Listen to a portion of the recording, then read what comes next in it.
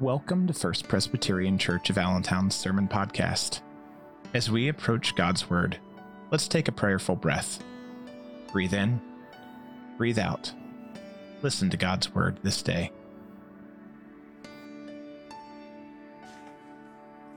Turn to God's Word this morning.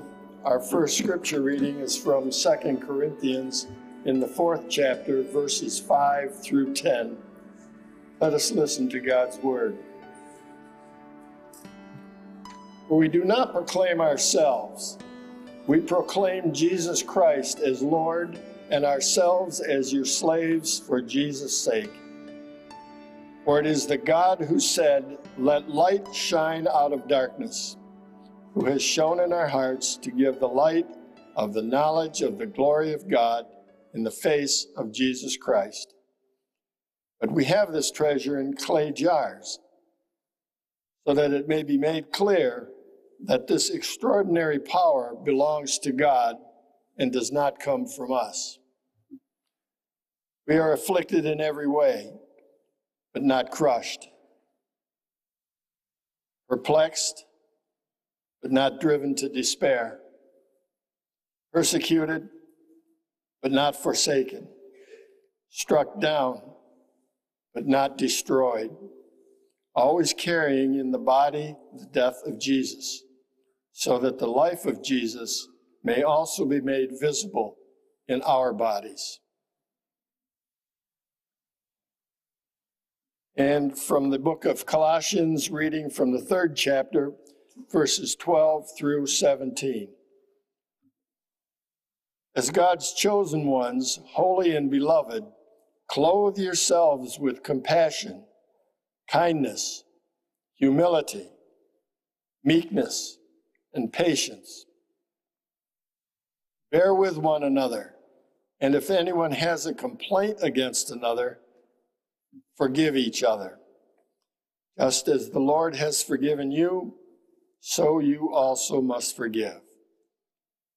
Above all, clothe yourselves with love, which binds everything together in perfect harmony.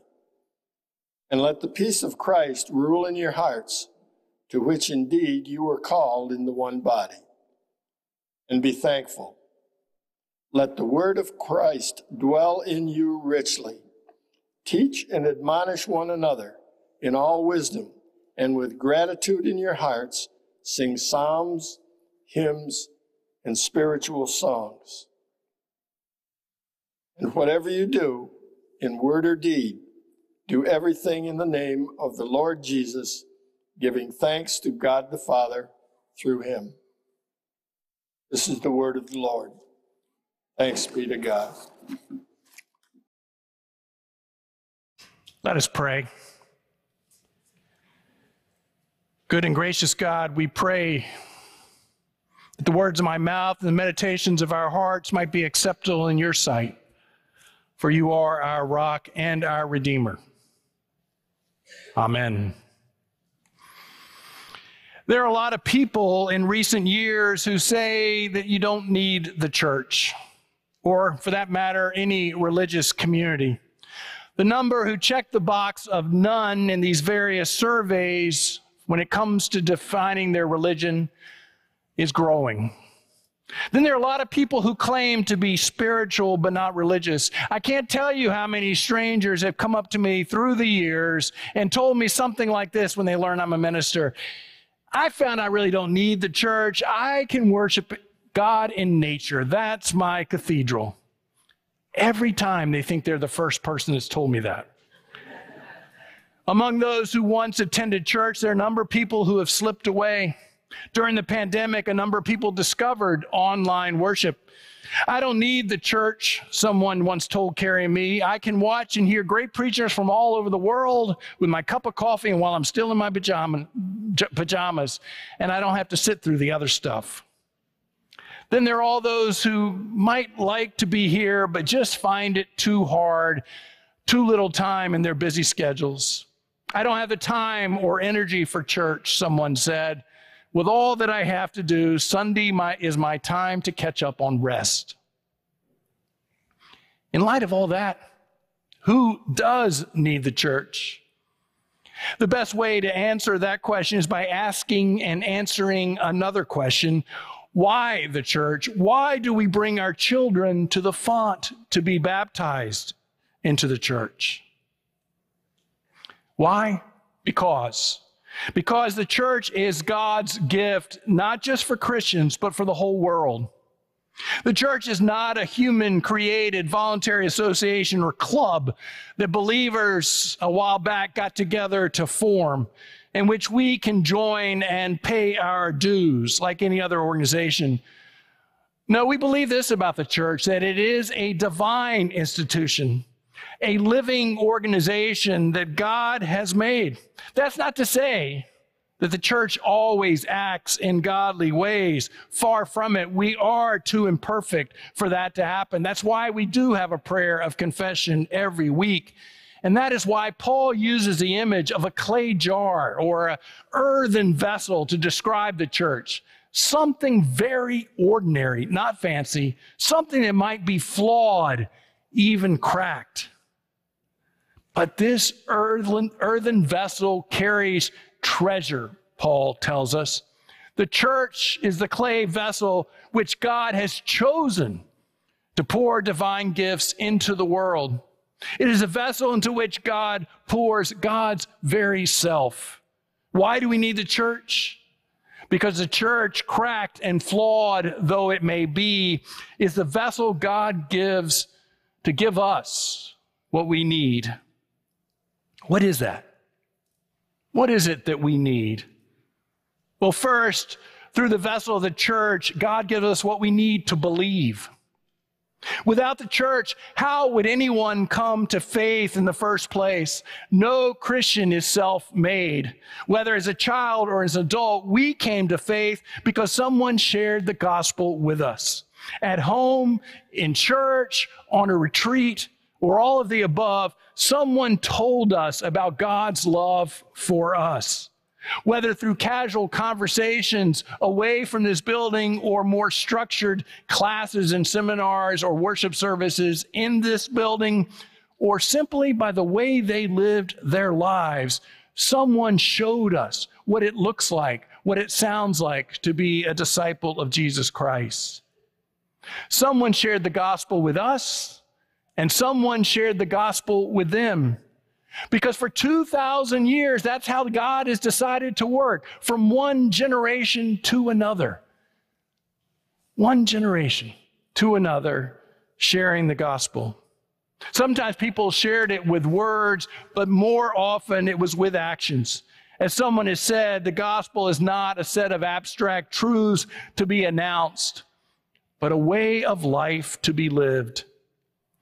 And to live out love in the way of Christ Jesus, we need examples. We need models. We need mentors. I remember one woman who grew up in a troubled household. She was looking back and she said, you know, when I think about it, in my life, what the church did was teach me how to love. To be sure, the disciples who taught her about love were imperfect. We disciples always are. We are earthen vessels, ordinary and flawed, but by God's grace and design, we bear divine treasure. Some people ask, can't you be a Christian without being part of a church? I ask, how can there be any Christians in future generations without a church to pass on that faith? Second, through the church, God gives us what we need to grow. There's something missing when people talk about worshiping in nature or worshiping in the comfort of home. Can you guess what it is? Other people. It's tempting to think about how spiritual we can be as long as we don't have to worry about other people. But as the poet and preacher John Donne wrote, no man or woman is an island. Jesus lived in community. He gathered disciples around him. What was good for Peter and Paul and Martha and Mary is good for us. Jesus does not call us to be disciples on our own. Jesus always calls us to be disciples in community. Listen again to the instructions that Paul gives to the church in Colossians 3.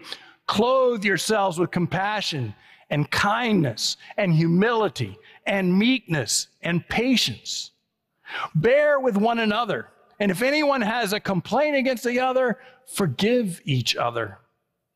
In other words, what Paul is saying to us is expect when you gather with the church to have reason to be impatient with others. But how else can you learn patience? Expect to have reason to complain about others. But how else can you learn not to complain, especially to other people about them? Expect to be wronged. But that is how we learn to forgive as others have forgiven us. Increasingly in our society, people are sorting themselves so that they live and interact more and more with people like themselves, who come from the same income bracket, who come from the same age bracket, who like the same music and media, who think the same way and vote the same way. But that is not the church. We are here not because we pick each other, but because God has picked us. Today, a church congregation can be one of the few places in our lives or in the world where we do interact with people of different ages and income brackets, different politics, different tastes in music. What a gift that diversity can be when we read the scriptures together to widen our perspective. What a gift that diversity can be when we follow the way of Christ and seek to understand rather than judge. Seek to see each other as unique children rather than as some stereotype. How refreshing it can be when we choose each other rather than choose sides, as God has chosen us. Third, God gives us a church so that we can persevere in the way of Christ. There are a lot of things that we can do alone. Being a Christian isn't one of them. Following Christ can be hard, but it is far easier when we are around people who are trying to do the same, whether we are 5 or 15 or 35 or 55 or 75. Life can be hard, but when doubts or losses or illness or heartache comes, as it will come for all of us, how much better it is to face that not alone, but with someone standing beside us. Michael Linvall grew up near Lake Michigan and recalls watching the birds along the lake, and especially two kinds, seagulls and Canada geese. The gulls, he later wrote, always flew alone. They would rise high with the breeze of the lake and then swoop down and skim the surface of the water, and they looked magnificently free. But whenever they were together, they were either squabbling over fish guts or fighting about who got to sit on which dock piling. Canada geese are different. Twice a year, he writes, hundreds of thousands of them would pass overhead. Seldom would you see one alone. They usually fly in their famous V formation. In so doing, scientists say that they actually can fly 71% further than they can alone. The bird ahead creates lift that makes it easier for the bird just behind. Canada geese even have a system of rotating leadership so that the burden of being in the lead is shared. And if a bird becomes ill and has to drop out of formation, another member of the flock will always stay behind. I need the church to fly farther than I can on my own. I need the church so that I will never be left behind. I need the church so that others will not be left behind. Finally, God gives us a church so that we can answer our need to serve. The church does not exist for itself. Instead, it exists to love and worship God and to love and serve our neighbor. At the end of John's gospel, Jesus tells his disciples, "As the Father has sent me into the world, so I now send you." God gives us a church so that we can be equipped to do God's work in the world. Each week you hear announcements and see slides, whether in the e-blast or here in worship, about various ways that First Presbyterian is seeking to serve the needs of the Lehigh Valley and the world beyond. Don't think of them as requests, much less demands. Think of them instead as opportunities. Each one of them already has some people from First Pres involved, and they find great joy and meaning in using their gifts and participating in these ministries with our neighbors near and far, and they simply want to give you a chance to receive that same joy and meaning. No one is expected to do everything, but surely God is nudging us all to do something. What the church asks on this Sunday and in this season is for each of us to intentionally and prayerfully consider how we wish to offer our gifts in the new year. Our gifts of ministry, our gifts of time, our gifts of money. None of us is a billionaire, at least to the best of my knowledge, and alone we can do precious little with our time or our money. But together with God's help, there's no telling what God might try to do in us and through us. About 25 years ago, Carrie and I got on a chartered school bus to go to downtown Philadelphia. We were not alone. On that bus were about 30 members of First Presbyterian Church in Pottstown, ranging from 85-year-old Flossie Schumacher to our 13-year-old daughter, Molly. Grateful to get out of school. It was a field trip, though, she would never forget. Our destination was the immigration court where one of our newest members was facing deportation. Charlie Guo had wandered into our church one Sunday morning. He spoke very little English, and we spoke zilch Chinese. There was a lot of smiling and nodding on that Sunday. A few Sundays later, he would come back with a letter written in English with the help of someone who could speak both languages to tell his story. And he told us that he had been very sad and lonely when he came into that church, utmost despair, not sure what he was going to do. But in that service and in the welcome he received, he found a light in the darkness, and he wanted to be a Christian and be baptized. As would be true all along the way, the Holy Spirit was at work. There actually was a Chinese Presbyterian church in Philadelphia Presbytery, and we called on that pastor, and Clifford Liu came out, and we met together so that he could translate while we talked with Charlie, while we shared the gospel, while we heard his profession of faith. And so it was, with Clifford there to help translate, we baptized Charlie on one heck of a joyful Sunday. But we also found out through those conversations with Clifford present why Charlie was so desolate when he came to us and why he was facing deportation. He was in the United States on an expired visa while his wife and son were back in China. Charlie and his wife had wanted a second child, which was then illegal under China's one-child law. They knew they might be fined, and they were saving up to pay that fine, much like a young couple saves in this country for the down payment on their first house. But instead, in that particular province, the local officials decided to make an example of Charlie and his wife because they worked for agencies of the government. So one day when Charlie was at work, officials came and took his wife to a hospital and forced an abortion before Charlie knew about it. Then, to make matters worse, she lost her job, and it looked like Charlie might lose his. So he came to the United States on a short-term travel visa, hoping to stay and then bring his wife and young son over. But by the time he came to us, and how someone gets from China to Pottstown, Pennsylvania is another story. But by the time he came to us, he was facing imminent deportation, and his hopes of bringing his wife and son seemed to have been expired. We found a young immigration attorney to represent Charlie, one who happened to have spent a year in China and so could talk to him. He warned us that it might not even be a 50-50 proposition.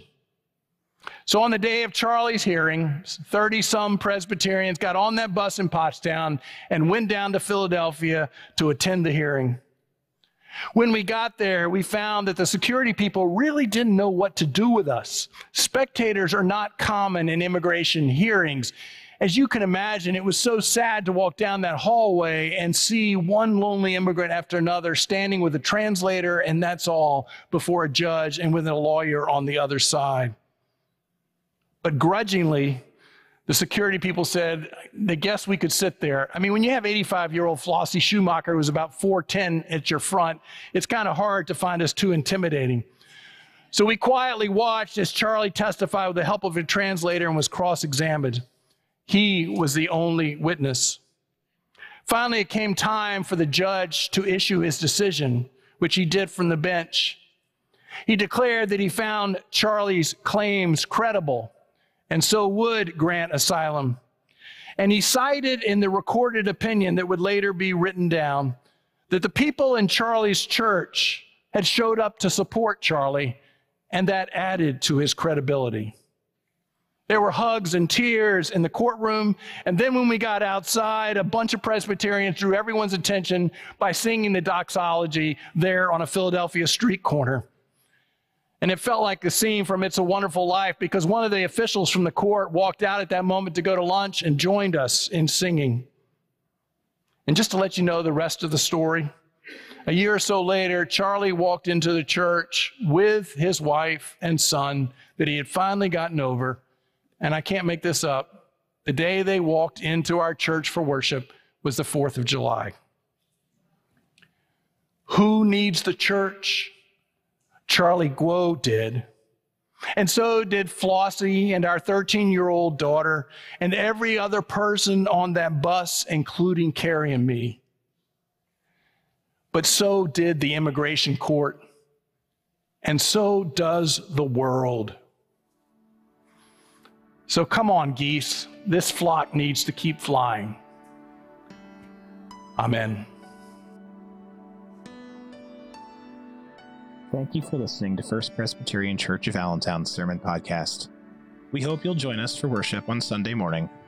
For more information about our congregation and our ministries, please contact the church office. Now go in peace.